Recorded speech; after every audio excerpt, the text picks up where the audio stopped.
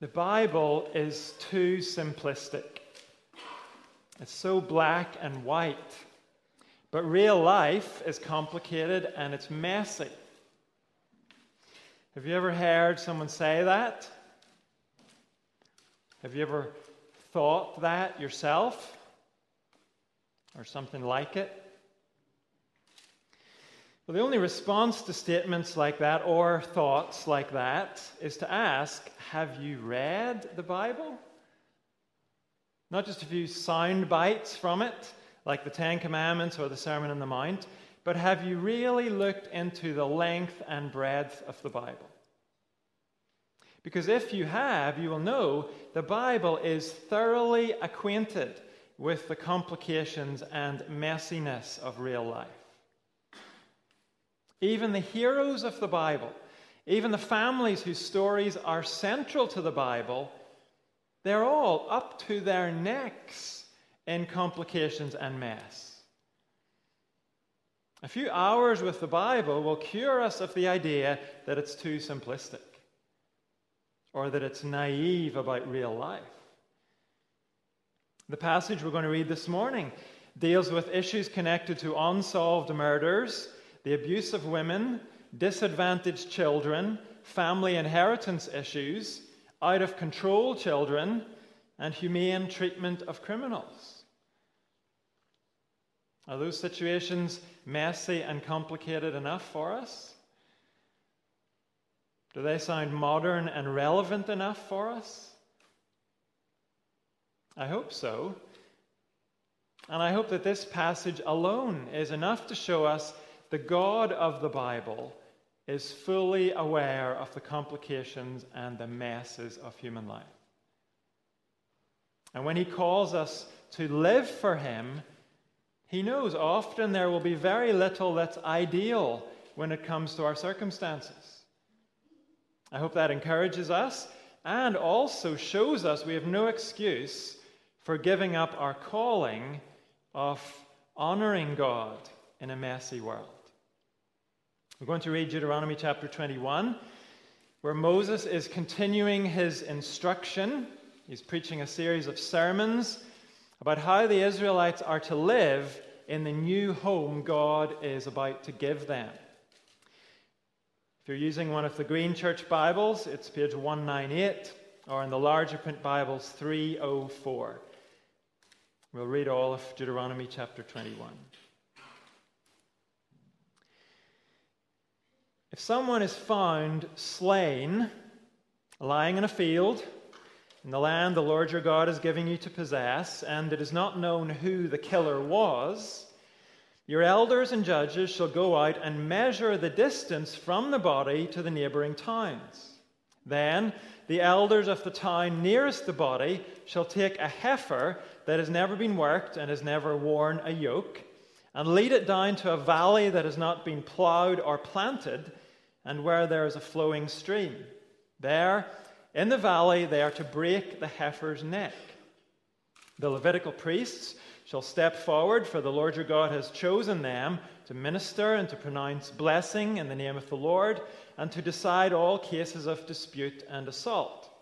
Then all the elders of the town nearest the body shall wash their hands over the heifer whose neck was broken in the valley, and they shall declare, our hands did not shed this blood, nor did our eyes see it done.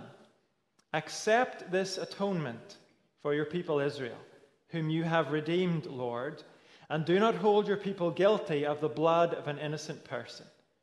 Then the bloodshed will be atoned for, and you will have purged from yourselves the guilt of shedding innocent blood, since you have done what is right in the eyes of the Lord.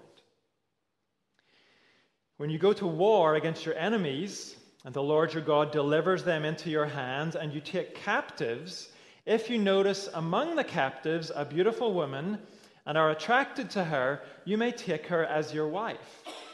Bring her into your home and make her shave her head, trim her nails, and put aside the clothes she was wearing when captured. After she has lived in your house and mourned her father and mother for a full month, then you may go to her and be her husband, and she shall be your wife. If you are not pleased with her, let her go wherever she wishes. You must not sell her or treat her as a slave, since you have dishonored her. If a man has 2 wives, and he loves one but not the other, and both bear him sons, but the firstborn is the son of the wife he does not love, when he wills his property to his sons, he must not give the rights of the firstborn to the son of the wife he loves, in preference to his actual firstborn, the son of the wife he does not love. He must acknowledge the son of his unloved wife as the firstborn by giving him a double share of all he has. That son is the first sign of his father's strength. The right of the firstborn belongs to him. If someone has a stubborn and rebellious son who does not obey his father and mother and will not listen to them when they discipline him, his father and mother shall take hold of him and bring him to the elders at the gate of his town. They shall say to the elders, "This son of ours is stubborn and rebellious. He will not obey us. He is a glutton and a drunkard." Then all the men of his town are to stone him to death. You must purge the evil from among you. All Israel will hear of it and be afraid. If someone guilty of a capital offense is put to death and their body is exposed on a pole, you must not leave the body hanging on the pole overnight. Be sure to bury it that same day, because anyone who is hung on a pole is under God's curse. You must not desecrate the land the Lord your God is giving you as an inheritance. This is God's word. And no doubt it sounds very strange to us. That shouldn't be surprising. The God who understands the messes and complications of life is speaking here to the messes and complications of a particular time and place. A place and time that are long gone. But God himself hasn't changed. And what he calls his people to hasn't changed. So we can expect today to find guidance in this passage for our own place and time. And when it comes to honoring God in a messy world, this passage gives us 2 simple instructions. And these will help us as we seek to honor him even in the most messy situations. Deuteronomy 21 tells us that God takes sin seriously, and so must we. And this chapter tells us God takes respect seriously, and so must we. First, in verses 1 to 9, God takes sin seriously, and so must we. That statement seems almost too obvious to mention, maybe, but in fact, it's a statement we all need to hear often. Because we all have a tendency to convince ourselves sin isn't really very serious. Every day, our society is telling us that what the Bible calls sin is actually fun, or it's a joke, or actually it's good and healthy for us. And even if some things are sinful, they're not our fault, so we shouldn't worry about them. But here in our passage, we're given an example that leaves us in no doubt about the seriousness of sin. Verse 1 says, "If someone is found slain, lying in a field, and the Lord your God is giving you to possess, and it is not known who the killer was." That's the situation. Someone has died a violent death. They've been slain, which probably means they've been stabbed to death, and the killer is unknown. And we're to assume from what we've read in previous chapters that a thorough investigation has been carried out, but there are no leads. So what happens next? Well, today we would probably call for an inquiry to find out who in the police force should be blamed for not finding the killer. We might call for better education at this point, Give those school children even more lessons on knife crime. But what we would almost certainly not do today is worry about how this murder is offensive to God. Today, our society does take certain sins seriously, up to a point. But because we ignore the disruption that sin causes in our relationship with God, we don't take sin anywhere near seriously enough. And that's why these actions outlined in verses 2 to 9 seem so strange to us today. Because they're all about putting things right with God. They're based on the understanding that the most serious thing about sin is the offense it causes to God. The person most wronged by sin is God himself. And so what happens is the leaders of Israel are to figure out which town is nearest to the spot where the victim was found. And the leaders of that town then take responsibility for this ceremony that we hear about. They take a young cow, a heifer, and they kill it beside a flowing stream, and then the leaders wash their hands over the dead animal. The symbolism seems to be that the death of the animal carries away the guilt of the sin, just like a flowing stream carries things away. And so the people, represented by the leaders, are then counted innocent. They have clean hands instead of dirty hands. The sin of murder had to be paid for. And since the killer can't be found, the animal is killed instead.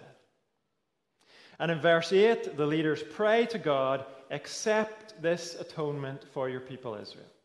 Literally, make atonement for your people Israel. The people understand only God himself can truly deal with the guilt of sin. The animal is a sign that they are taking sin seriously. But they realize a dead cow doesn't actually deal with sin. Only God can do that. So the people ask him not to hold your people guilty. And here's the lesson for us if we are going to honor God in a messy world today. We will not stop at considering what sin means on a horizontal level between people. We will always keep in mind that the greatest impact of sin is vertical. It destroys our relationship with God. And that will help us with one of the greatest temptations today. The temptation to excuse sin and explain it away because, well, life is complicated. Of course life is complicated. It always has been. But the complications of life do not diminish the primary effect of sin, which is to cut us off from God. And if we keep that in mind, it will give us some clarity in the messes of life. Sin is never good. It's never just a private thing. It is always offensive to God and destructive to those who are involved in it. And that's true whether we're talking about the sin of greed or sexual sin or any other kind of sin that is socially acceptable today. The social acceptability of those sins doesn't make them any less offensive and destructive. And as God's people, we have to remember that. Complicated situations don't make sin okay. God takes sin seriously, and so must we. There is more to be said, though, because what this passage goes on to show is that God takes respect seriously, and so must we. We're talking here about respect for others. Whatever messy situation we're facing, however far it falls short of what's ideal, when there are human beings involved, they have to be treated with respect. So yes, we take sin seriously. That is the first principle in every messy situation. We never downplay that, And at the same time, we find ways to show respect in every messy situation. Our passage gives us 4 examples to illustrate this point. They're examples taken from ancient society, but it doesn't take too much work to translate them into modern society. The first example is in verses 10 to 14, showing the need for respect towards the outsider. Or we could say the vulnerable, or we could say the foreigner. Look at verse 10. When you go to war against your enemies, and the Lord your God delivers them into your hands, and you take captives, if you notice among the captives a beautiful woman and are attracted to her, you may take her as your wife. Last week in chapter 20, we saw the instructions Israel was given regarding warfare. And we noticed there were 2 kinds of warfare. Or there would be 2 kinds in Israel's life moving forward. Offensive warfare and defensive warfare. The offensive warfare was the conquest of Canaan. A war that was to involve total destruction. Because Israel had been given the unique role of delivering God's judgment on the people of Canaan. That was a one-time mission. It was not normal warfare. It was not the normal warfare Israel was to be engaged in. Most of their warfare would be defensive. They would be wars of national security, when another group attacked Israel. In those situations, Israel was not to pursue total destruction.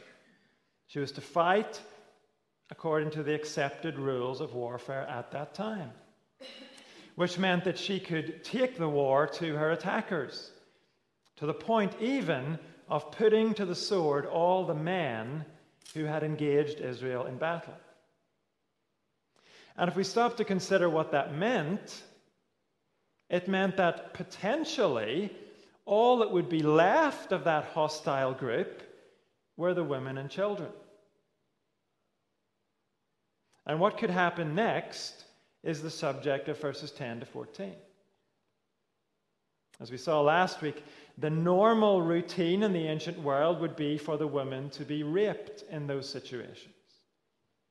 But God's people are to act differently. The instructions here do not forbid an Israelite man from becoming involved with one of those ladies, but if he does, she is not to be used and abused. She's not to be treated as a concubine, a kind of second-class wife who doesn't have the status of a real wife. That would be how things normally worked at best. But in Israel, a lady in this situation is to be given the full status and dignity of becoming a wife, with the full privileges of a wife. That's what the stuff in verses 12 and 13 are about shaving her own head, trimming her nails, and putting aside her captive's clothes. That's not about humiliating the lady. It's about granting her full status as a member of the family. The symbolism is that she leaves behind what went before, including her pagan religion and its idol worship. She casts all of that off, and she takes on a new identity and a new status. No longer a captured foreigner, but now a wife. It's somewhat similar to what happened to Ruth the Moabitess when she came to Israel and eventually married Boaz. You can read about that in the book of Ruth.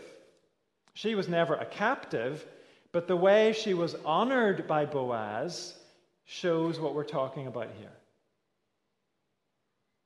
Well, so far so good, maybe. But what about verse 14?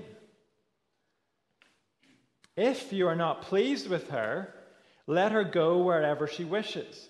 You must not sell her or treat her as a slave, since you have dishonored her. This is about divorce. The Bible nowhere says that divorce is a good thing, but it knows full well that divorce does happen. It was part of the messiness of life in the ancient world, as it is today. And here in verse 14, provision is being made for the woman's protection in the case of being divorced by her husband. He's not to try and take advantage of her past as a foreigner by selling her as a slave. She is to be treated as a free Israelite. Her new status doesn't end because her husband has now mistreated her by divorcing her. That's the situation described in verses 10 to 14. Does it match our situation today? No, it doesn't. But I think we can see the principle fairly easily. This lady who, because of her past, could easily be preyed upon and taken advantage of and shortchanged, she is instead to be treated with the respect due to a full member of society.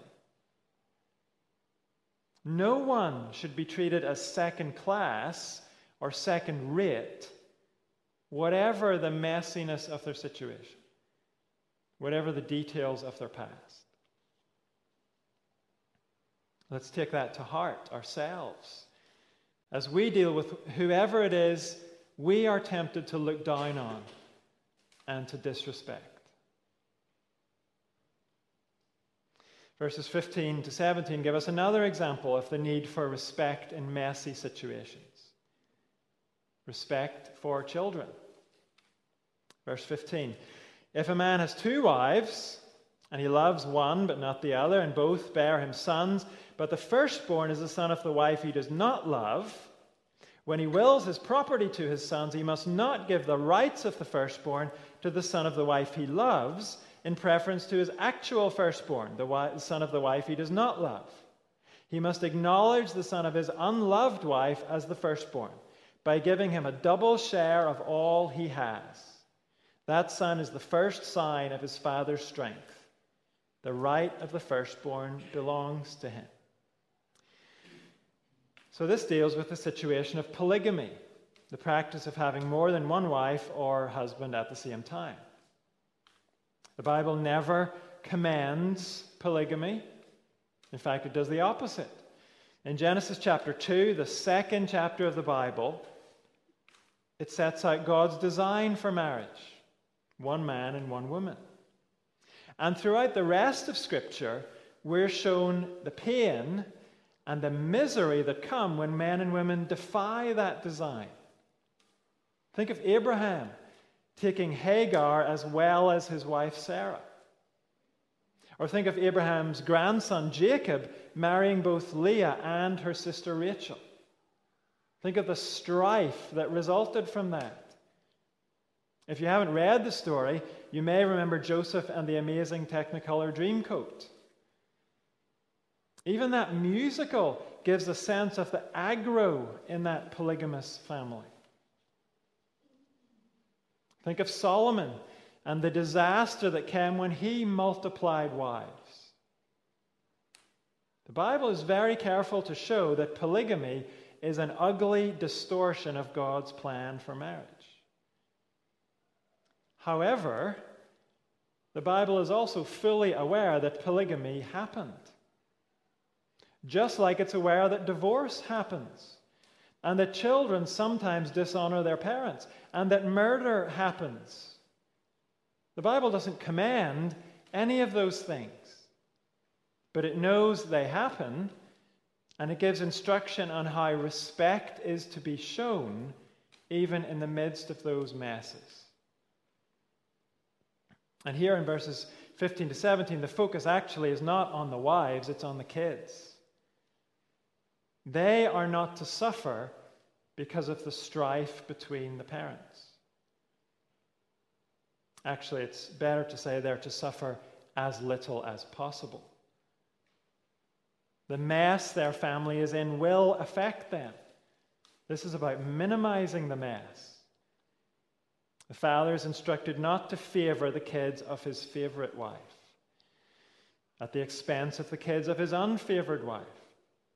Specifically, the true firstborn is not to be demoted just because his mother is not the favorite.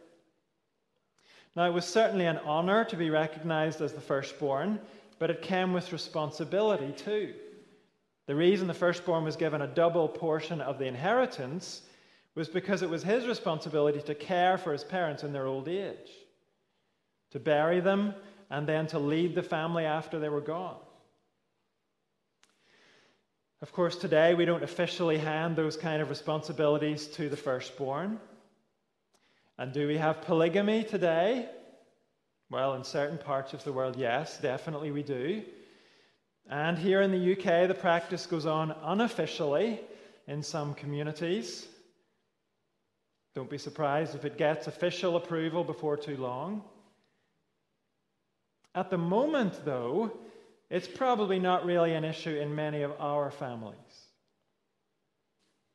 But we don't need polygamy or rights of the firstborn to know when marriages tear apart, it's almost always the children who suffer most. And that is the concern of these verses. Even if a mess like this should happen in Israel, a mess where there's a distinct lack of love between the parents, the children must be shown respect. And that means not using them to score points against the other parent. We've all seen that happen, I'm sure. And if you're a parent in that kind of situation and you are committed to honoring God in a messy world, then commit to respect your children by not dragging them into the relationship war. In the words of the New Testament, do not exasperate or embitter your children by doing that. There are logical steps that connect these sections. Verses 10 to 14 dealt with respect in marriage. 15 to 17 with parents respecting children.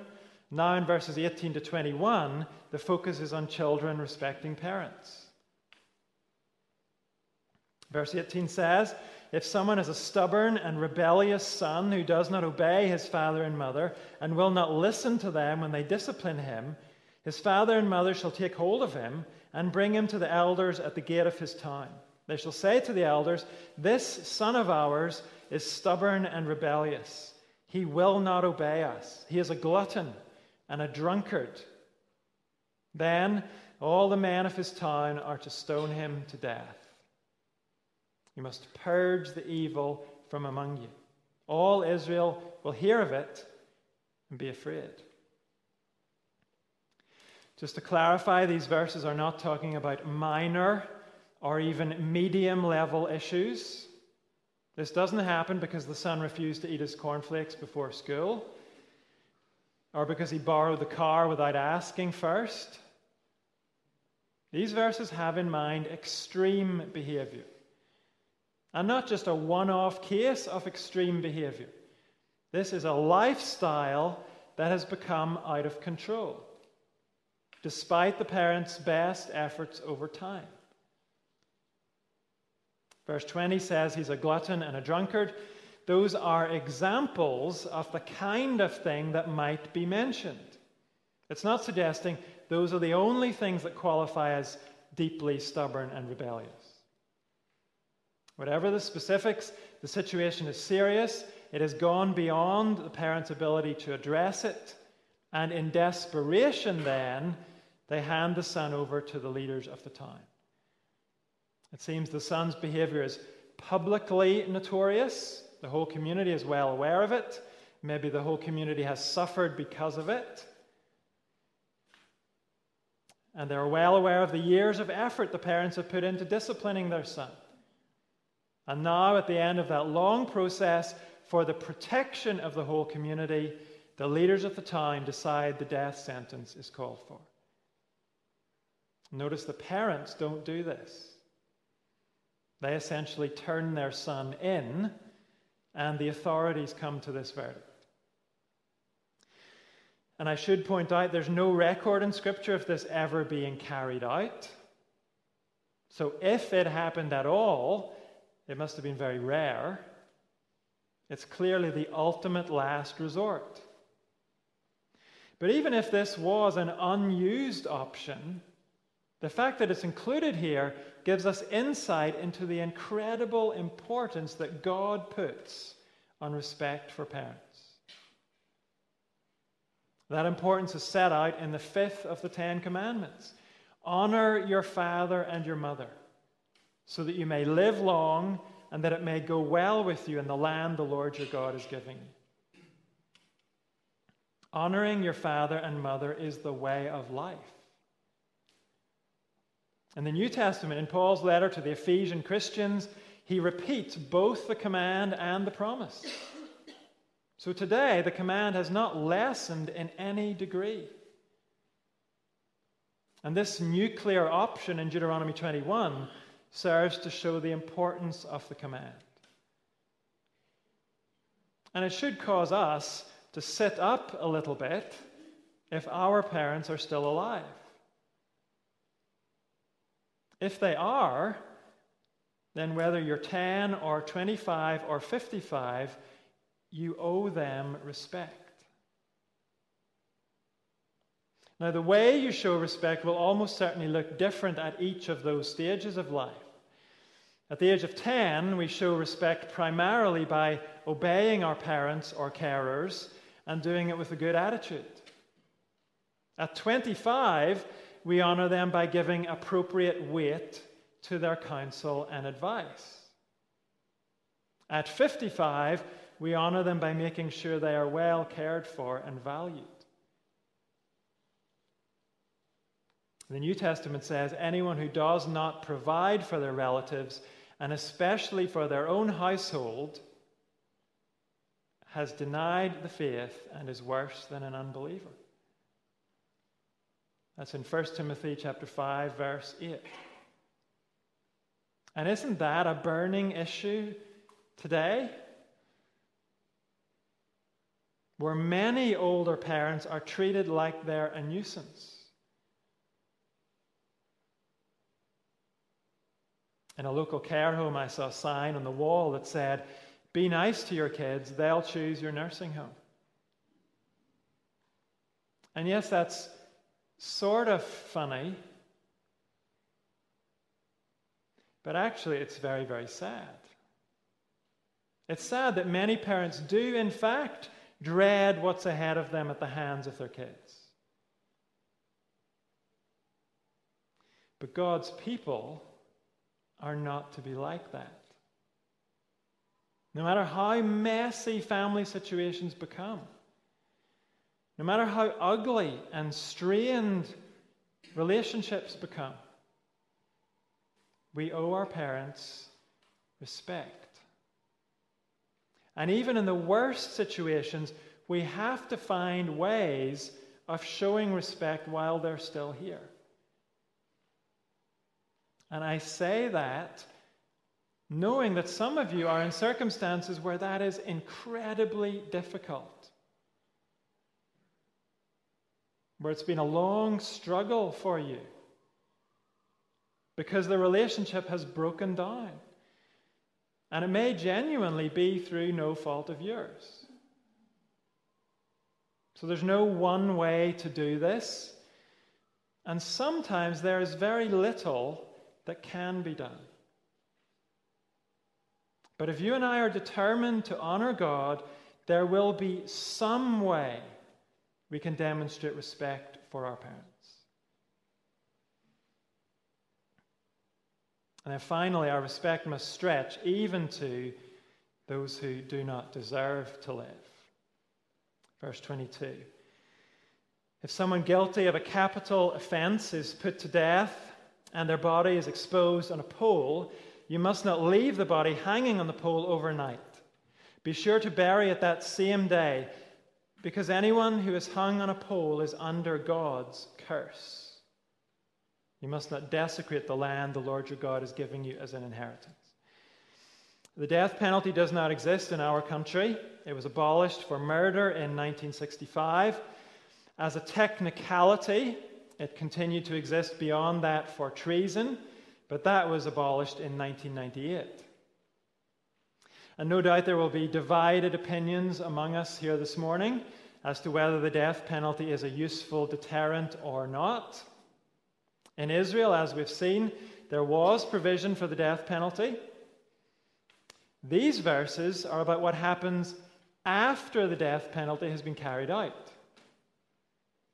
There was a long-standing practice in the ancient world of hanging up the corpses of executed criminals as a warning to others. Don't do what they did, or this could happen to you. And we did our share of that here in England. In medieval times, the heads of criminals were impaled on London Bridge for the same reason. The Old Testament does not say that is to be done. It says, if it is done, the body can't be left there overnight. Why? Well, because even the worst criminals must be treated with some humanity. They may not deserve to live, but they still deserve to have their humanity recognized. Even the worst offenders are not to be treated as subhuman. In this case, they're not to be left to have their bones picked clean by scavenging animals. They're to be buried. And when Jesus was crucified, it was this command that led to him being taken down from the cross before nightfall.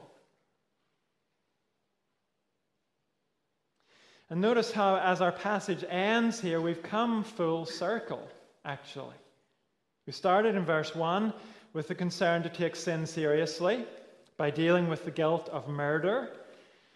The leaders of Israel killed a heifer, and they asked God to look on the animal they had offered up and to atone for their sin.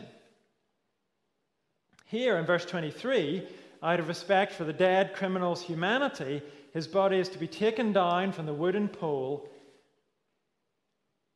And yet, we're told, the fact that he hung there at all showed God's disgust at the sin that put him there. Verse 23 says, anyone who is hung on a pole is under God's curse. His death was the just punishment for his sin. Sin brought God's curse down on his head. It wasn't the pole that brought God's curse. He hung on the pole because he was cursed.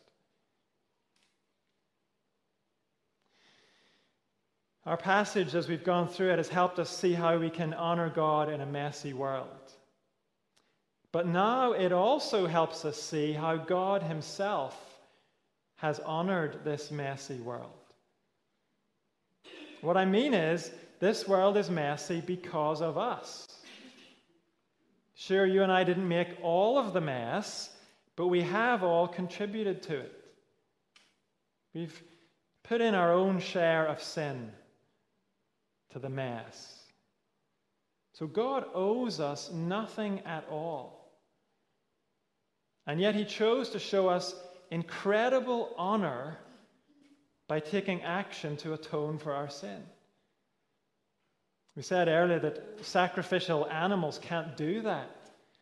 Even as the ancient Israelites offered those animals, they did it with a plea that God himself would atone for their sin. And he did. As we read on in the Bible, we discover that Jesus Christ is the only Son of God the Father.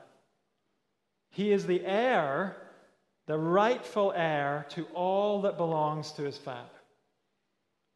And he is the perfectly obedient Son of his Father. And yet Jesus came to earth to take the place of the disinherited, disobedient Son. And Jesus' enemies even quoted from Deuteronomy chapter 21 in their accusations against him. They pointed at Jesus and they said, he's a glutton and a drunkard. Like the rebellious son who deserved to die. And that wasn't true. Jesus was innocent of all sin, but he willingly took our sin on himself. And with our sin on his shoulders, he died under God's curse. Hung up on a pole, a cross, in disgrace. And he did it for us. In the New Testament, the Apostle Paul writes, Christ redeemed us from the curse of the law by becoming a curse for us. For it is written in Deuteronomy 21, cursed is everyone who is hung on a pole. And in another place, God made him who had no sin to be sin for us, so that in him we might become the righteousness of God. The Father and the Son worked together. Together they paid the greatest price so that we, despite of our sin and our mess, could receive honor that is pure grace. We are the stubborn and rebellious son. We deserve God's curse, but we can become righteous. We can be in the right with God because of what Jesus has done.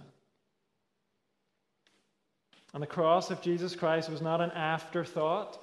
It wasn't plan B for God. It was always on God's mind, even before he gave these instructions in the book of Deuteronomy. When Paul quoted from Deuteronomy in Galatians chapter 3 and connected it to Jesus' death, Paul was not just making a creative connection there. He was showing the cross had always been in God's plan. In his love, in his determination to pour out undeserved honor on our sinful world, the Father and the Son planned for the Son to hang on the pole, knowing what it meant, under the curse that you and I deserved. That's how God dealt with our sin. And if you've never admitted that your sin needs to be dealt with, will you admit it today? Will you trust in Jesus and what he's done to pay for your sin? What is it that's stopping you? Why would you turn away from such a great salvation? Is it your pride? Do you really have so much to be proud of? That you wouldn't bow before this gracious Father and say, God, have mercy on me, a sinner.